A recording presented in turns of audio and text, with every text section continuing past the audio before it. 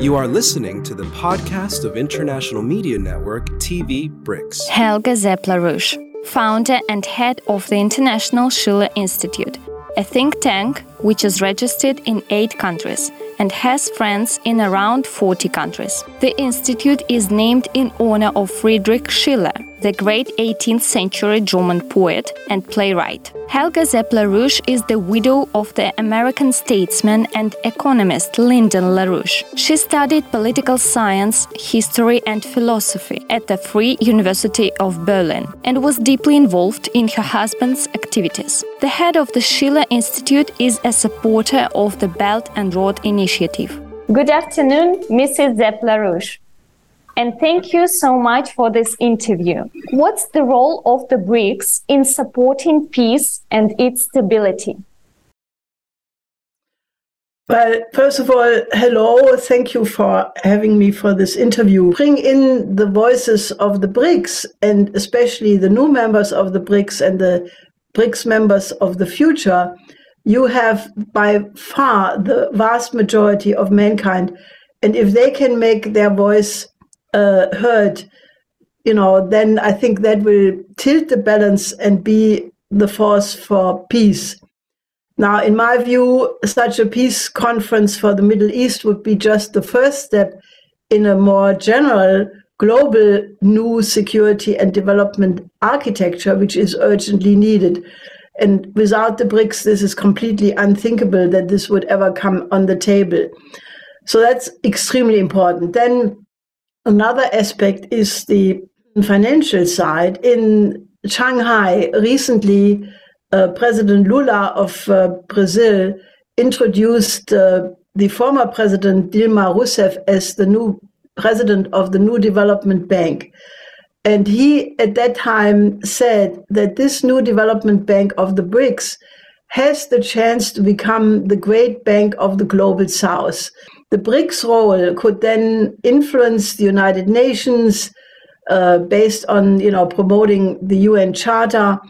And, I think we would see the beginning of a completely different system of international relations, which would be hope for peace as a permanent condition of mankind. And what are the main initiatives and programs that are being developed by the BRICS in the sphere of education and science? Well, there are very exciting developments with the BRICS Network University. This is an initiative aimed at promoting the cooperation among the universities of the different BRICS countries. It would make possible the exchange of students and faculties.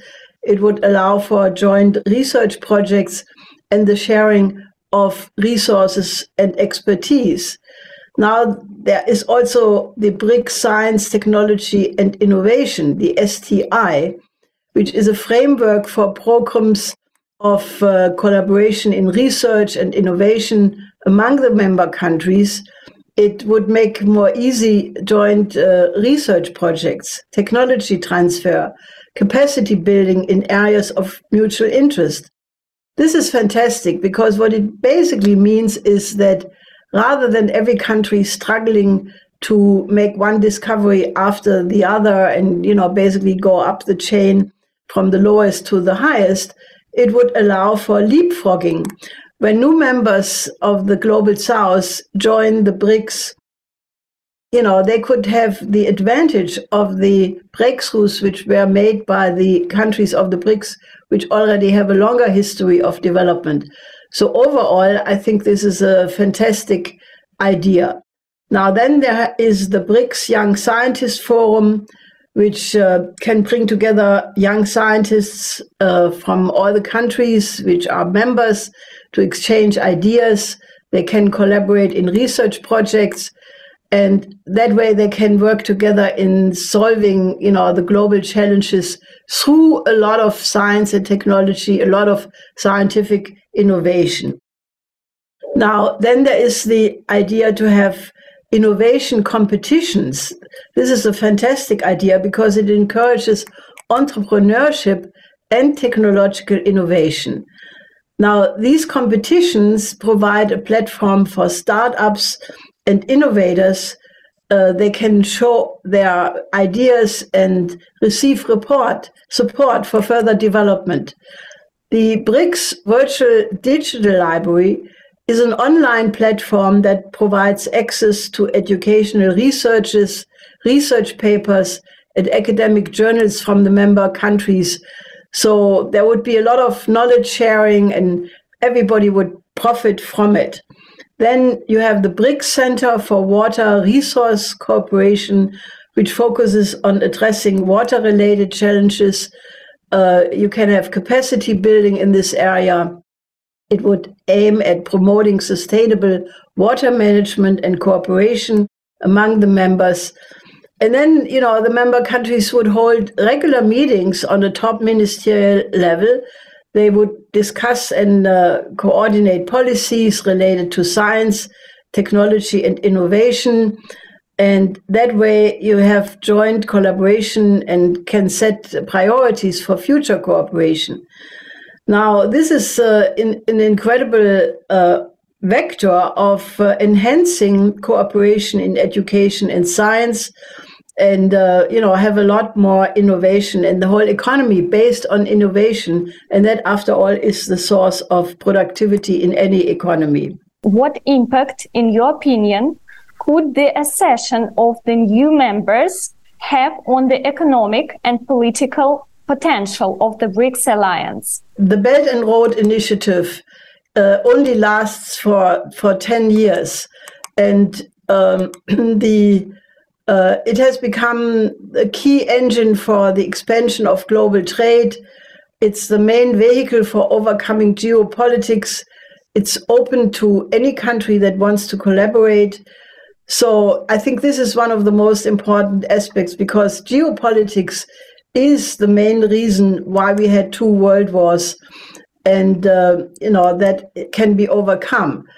So the inclusion of new countries could expand the economic potential of the BRICS alliance enormously, because these new members bring diverse economies, resources, markets, and they would definitely contribute to the overall growth and development of the alliance. As at the Johannesburg summit recently, 6 new members, Ethiopia, Argentina, Egypt, Saudi Arabia, the Emirates, and Iran, have joined or will join on the 1st of January.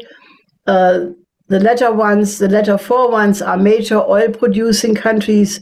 They have a huge development potential for Southwest Asia. But if a peace plan would, as we discussed earlier, would be implemented, these countries have the resources to have very coordinated economic build-up in Southwest Asia.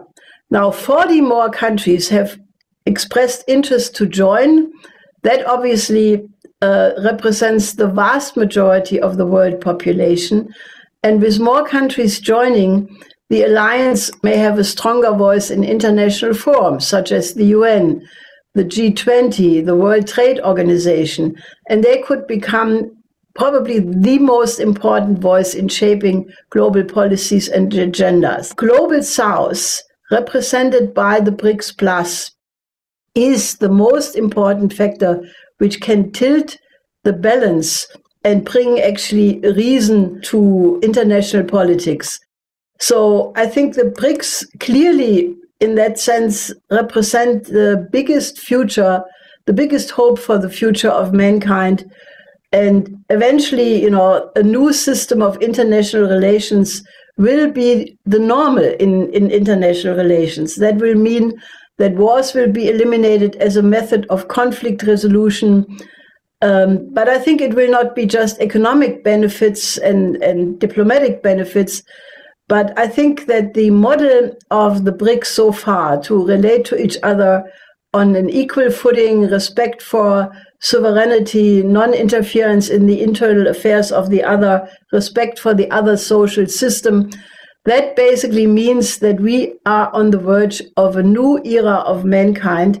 And if the countries of the BRICS relate to the best tradition of each other, then basically, the best will be brought forth in every culture and every civilization and enrich the other one.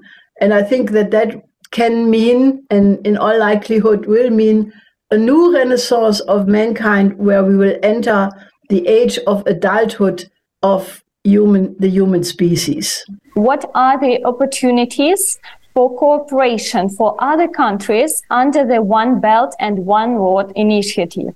Well, I think that both the leadership of Russia and China and others have stated that it's open essentially to every country which agrees, to the principles I laid out before. That means theoretically everybody can join, and we could really have the one humanity, the vision of a shared future of one mankind. And I think what is happening with the Belt and Road Forum, that's actually the third one. I had the fortune to participate in the first one in 2017. And there, the spirit of the new Silk Road was so absolutely present. And all the people I spoke with at that forum were optimistic about a completely different future of humanity. In the meantime, so much has happened. And I think right now, the vast majority of mankind will be represented at the Belt and Road Summit. I think 150 countries are participating, 200 either heads of state or minister level. And I'm absolutely sure that a very strong message about the one humanity and a bright future will come from this summit. How does the Silk Road initiative influence the global trade? What do you think? It already has become the absolute engine for expansion of trade. I mean, in the last 10 years since its creation, there was altogether an investment and trade of $19 trillion. That's already a very sizable sum. But since a lot of these projects take a long time, like, for example, the investment in basic infrastructure is the precondition for industry and agriculture and trade to flourish. So, and naturally, there are many projects in Africa which are, giving hope to that continent to overcome poverty and underdevelopment and become actually the continent of the future, because Africa will be, by 2050, it will have 2.5 billion people. And if they enjoy the cooperation of the BRICS countries, they can have an incredibly beautiful future because they will have a young workforce. The countries have all a tremendous richness of raw materials. And if they can start to process these raw materials and add to the value chain themselves, rather than just export raw materials, the future of these countries will be absolutely bright. And thank you so much for the interview. It was a pleasure for me to have such an interesting conversation. Thank you very much for inviting me, and hopefully we can work together in the future. You are listening to the podcast of International Media Network TV BRICS.